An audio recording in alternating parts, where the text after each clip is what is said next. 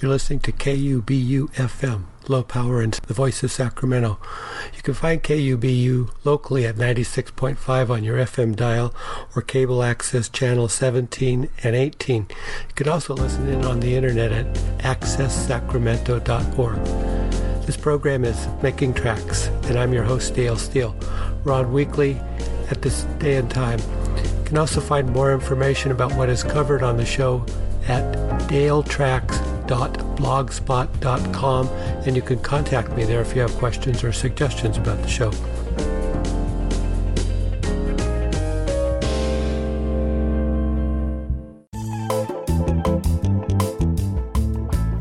Making Tracks is back, and happy holidays. Today, on the last Making Tracks for 2018, we're going to find out more about tiny microplastic beads and fibers that are everywhere. And why is that a concern?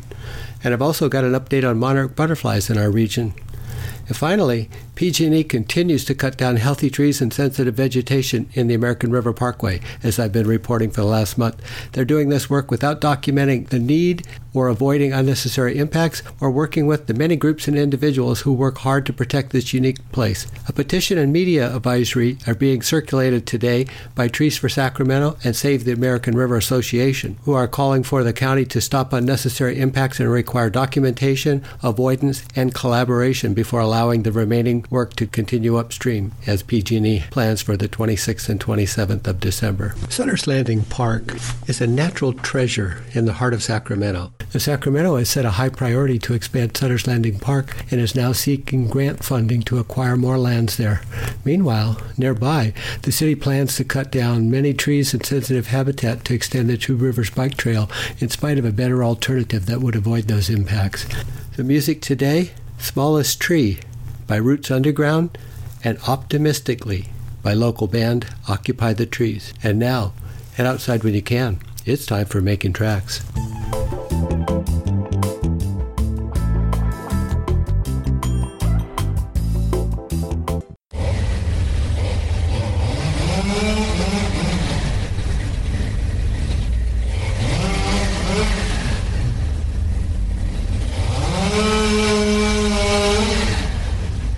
I've previously covered PG&E's proposed project to remove trees and other vegetation under their power lines in the American River Parkway at Discovery Park. The utility refused to provide information, including environmental surveys, permits, or document the number of trees to be removed. They also did not offer any mitigation. Well, in spite of requests for more information by local groups and elected officials, PG&E moved ahead with this project, which is now underway. Based on what is resulting, it's clear that they're treating the parkway as any other forested or open range in terms of fire risk, in spite of not documenting that risk or any known fires impacting power line function in the parkway. This one-size-fits-all approach to vegetation management around electrical power lines is playing out around the state across hundreds or thousands of miles of corridors. I visited the site again over the weekend when there was no work underway and walked the alignment while taking additional photographs. It's clear now that there's not been any selective vegetation removal, but everything in a wide swath has been cut down and or scraped away. There are more marked trees that will likely be cut down, mostly across the trails on the slough side of the corridor. It looks like the work may be finished after several days of shutting down the paved bike trail to allow for the trees that they cut down to be hauled across it. The bike trail and multi-use trails will look very different the next time you travel them afterwards. Well, I made a few rough estimates. Depending on how many more marked trees are cut, I would say that PG&E is at least 80% done with this project now. The shading over the slough has probably already been reduced by 60 to 100%, with more exposure to sunlight and warming temperatures expected. Some of the stumps that I saw up close were close to 4 feet in diameter at the base, with no obvious signs of being either dead, diseased, damaged, or dying, as is called out in the regulations. Habitat loss is nearly 100% within the power line corridor, with the impact being roughly 50-50 between riparian and upland habitat. Local organizations continue to work on this issue, including finding ways to come up with measures to better protect parkway resources in the future.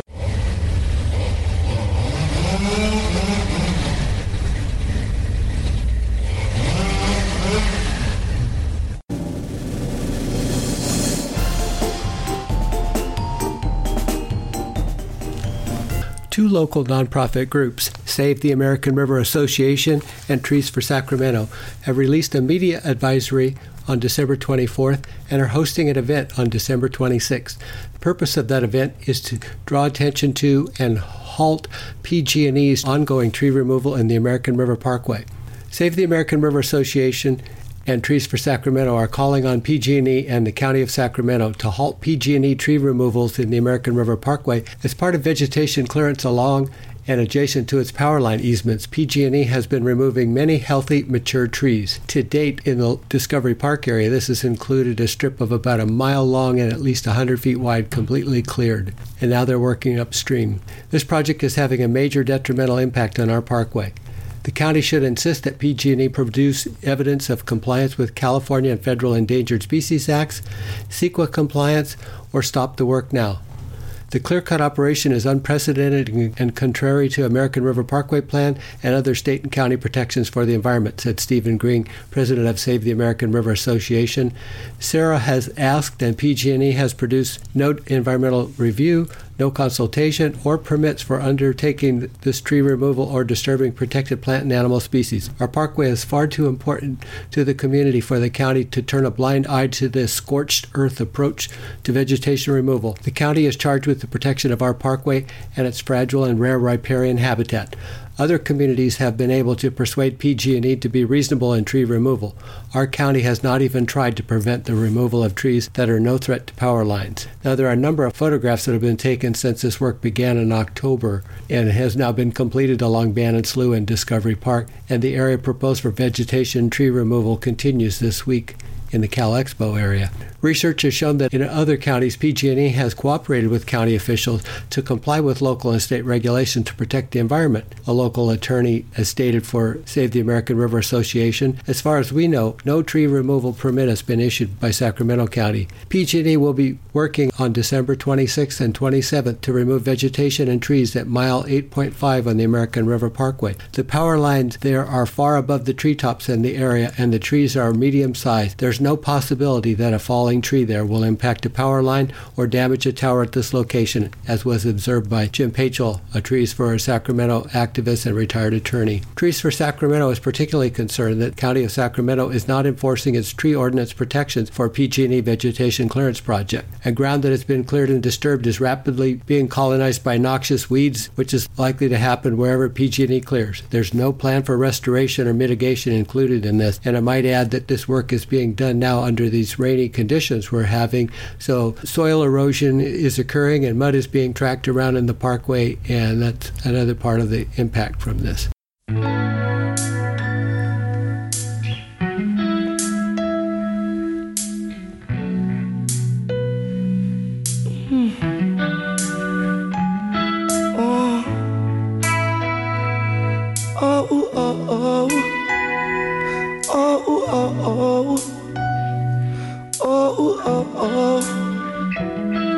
They tell us to be free, but still they're the ones who's building those walls.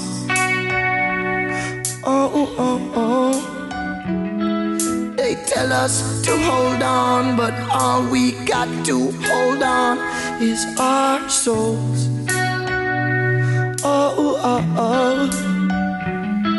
They tell us to be strong, but still never, never show the way how.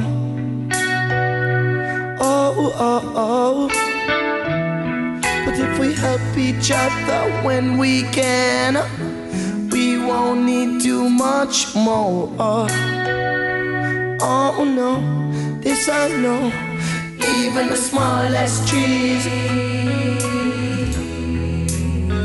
have a right to grow. Have a right to grow. Have a right to grow.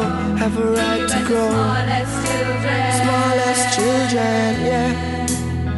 Have a right to know. Have a right to know. All my days, I'm gonna sing this song. We're gonna sing our song. Then one day, when the world is one, hold on strong. strong. I know. Hold on strong. Smallest trees, well, hold on strong. Hold on strong, stronger. I like that song, Smallest Trees by Roots Underground.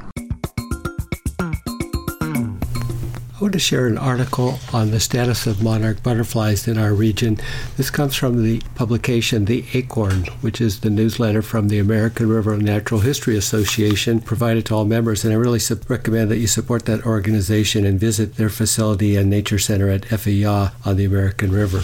Here today and gone tomorrow. Will the monarch butterfly be returning to the Sacramento Valley for future seasons during its breeding cycle? Data from this year's observations of showy milkweed in the gardens around FEA Nature Center has everyone concerned, and we're not alone. From April through September, over 20 volunteers have been trained as citizen scientists to follow the University of Minnesota protocols to study milkweed at our site, looking for monarch eggs, larvae, and caterpillars forming in their chrysalises to complete their breeding cycle as emerging adult butterflies. This is our third year participating in the study at FEA, but the first year to have data over the full breeding season, averaging 786 plants assessed each month. Even with all those eyes dedicated to looking under every leaf, the findings have been disappointing. They found very few eggs and even fewer of the 5 stages of instars, or caterpillars, this year, while identifying many of their predators, including oleander aphids, jumping spiders, ladybug larvae, just to mention a few. They did see 3 developed chrysalises and brought one inside to watch the metamorphosis process, yielding a healthy adult female, which was released then to continue her journey. Well, monarchs visiting Sacramento in the spring most often do not stay with us, but move on to breed and lay eggs on milkweed all over the West, some as far north as Washington State or eastward into the Rockies. Monarchs we see towards the end of the summer may be on their way back from these farther regions, catching the last chance for breeding before going into diaphase, stopping their reproductive cycle and preparing for migration to temperate zones along the California coast for overwintering on eucalyptus, cypress, and other evergreens. The Monarch Larva Monitoring Project tracks data from over 300 sites across the U.S. to better understand the declining populations of monarchs and to support what can be done through conservation efforts. Unfortunately, monarchs have been declining nationwide over the past 20 years. Art Shapiro, professor of evolution and ecology at UC Davis, has been studying monarchs across the Central Valley for more than 30 years, and he states that he has not seen any eggs so far this year, which has him quite concerned. Have the California wildfires disrupted the monarch migration patterns? Has the temperature increase from climate impacted overwintering survival? Scientists across the world are watching, trying to define causes and influence changes that will protect our natural world, including that for monarchs. So we want to extend our thanks and appreciation for the many citizen science volunteers who helped at FEA conduct this study of milkweed. The plan is to continue the project next year and hopefully detect more monarchs into the future. All of us can support monarch survival by planting showy milkweed and other pollinator plants to attract and feed our monarch, as well as the overall planet conservation efforts that come from these local activities. And again, that's from the Acorn publication, winter issue for ARNA. You're listening to KUBU-FM, low power and the voice of Sacramento. This program is Making Tracks, and I'm your host, Dale Steele. We're on weekly at this day and time. Happy holidays.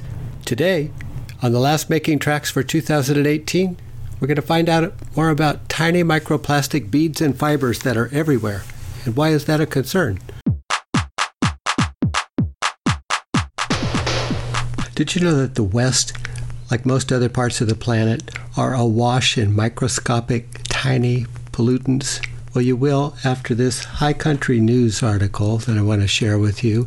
Welcome to the Plasticine. This information is based on a Montana-based nonprofit called Adventure Scientists, which is an organization made up of kayakers, skiers, climbers, and other outdoor enthusiasts who gather environmental data from places too scattered, far-flung, or difficult for scientists to regularly reach. One of the biggest projects that they've been involved in, they're interested in microplastics, which are tiny pieces of smaller than 5 millimeters in diameter. Some are broken down from larger items such as disintegrating tires, toys, plastic bags, etc. Others are shed from synthetic clothing or come from personal hygiene products, which can break down into microbeads. Some of these can be seen with the naked eye, but others are so small that they're nearly invisible and so light that they can float in currents of air. And they're found everywhere, from the Arctic Sea to city drinking water. Well, adventure scientists began looking into this in 2015, and they've collected water samples from thousands of remote locations around the world. Ultimately, they found that microplastics were found in over 70% of their samples. And while that's startling, and while it's well documented that microplastics pose a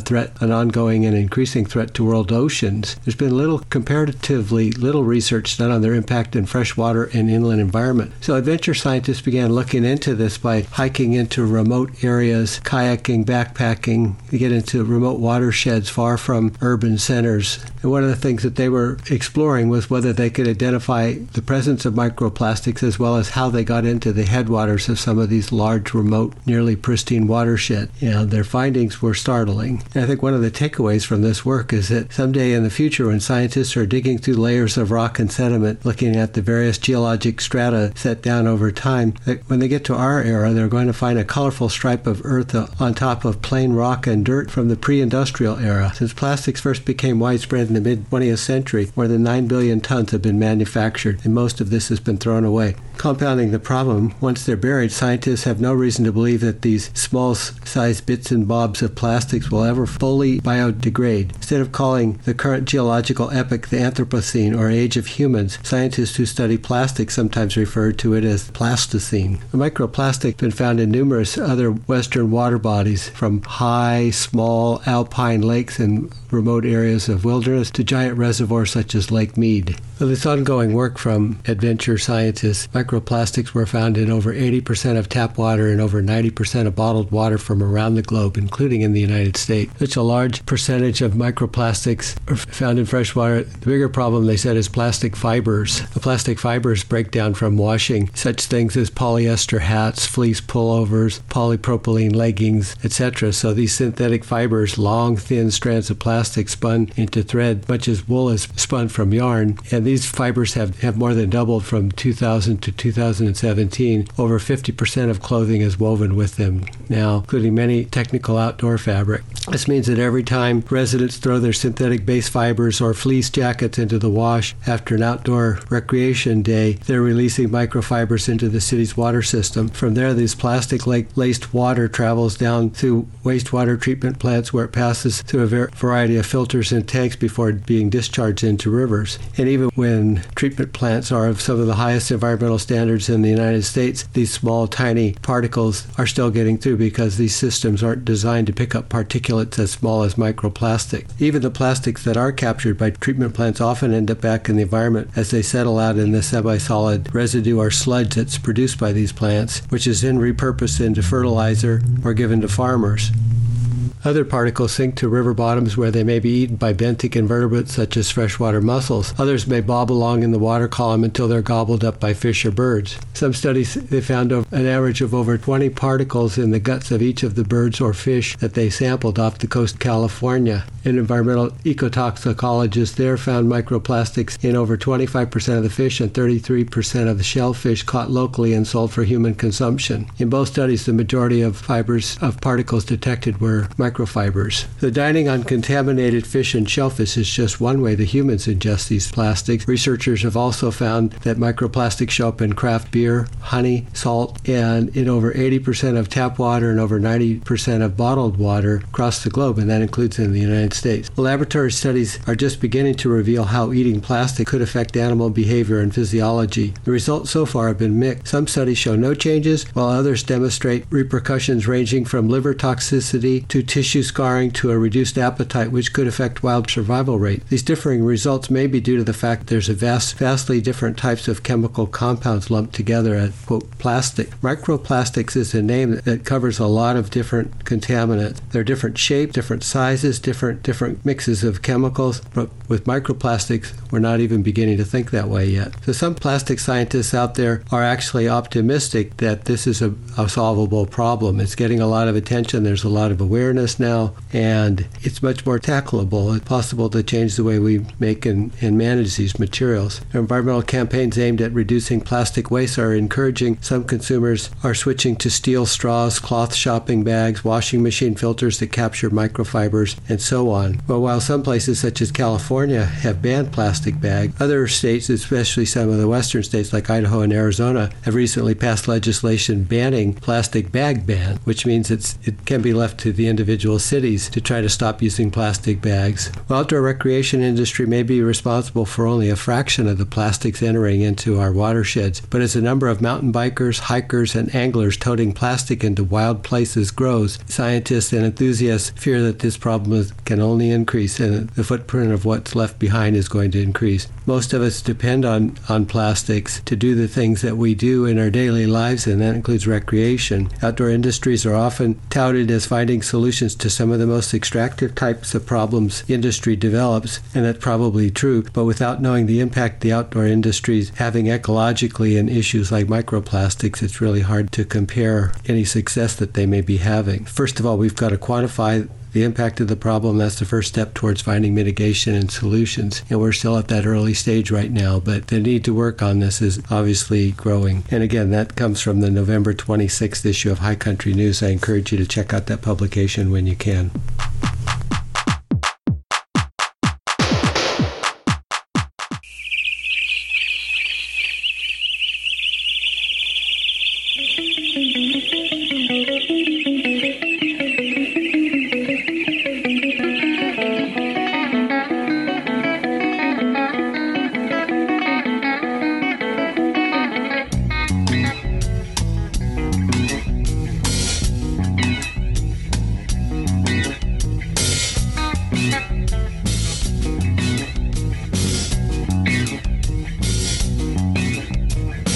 Sidewalk dwellers, they know nothing at all.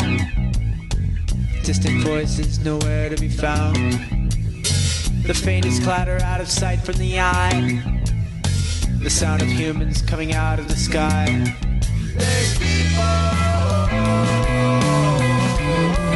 There's people in the trees.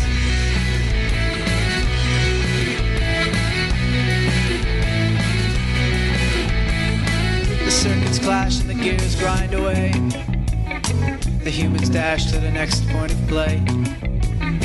A steady grind keeps grinding away. But a place to loiter and take in the day. A place to wallow, a place to escape. A place to rethink what's real and what's fake.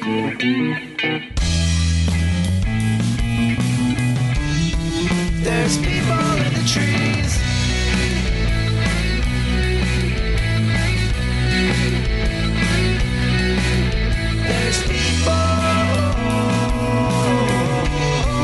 There's people in the trees.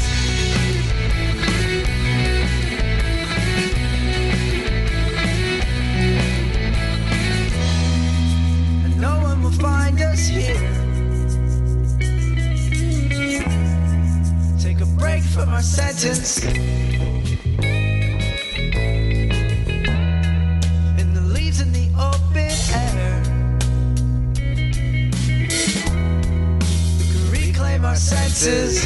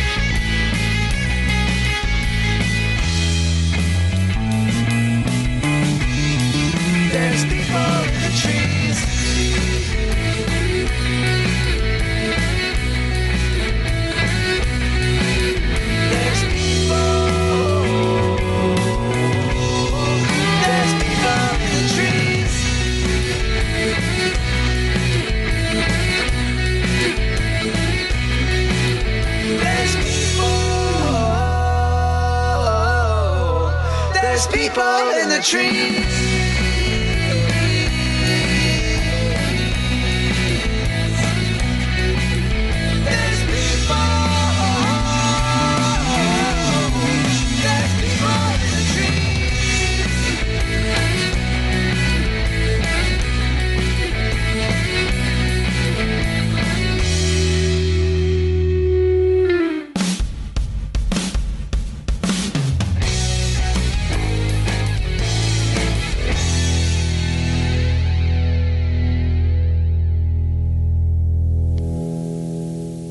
optimistically by local band Occupy the Trees.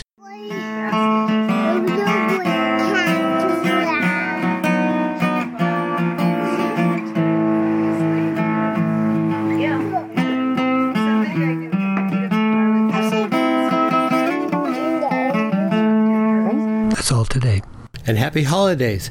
Don't forget to check out my other radio program on KUBU. The Climate Report focuses on local climate actions and more, sponsored by 350 Sacramento every Wednesday at noon.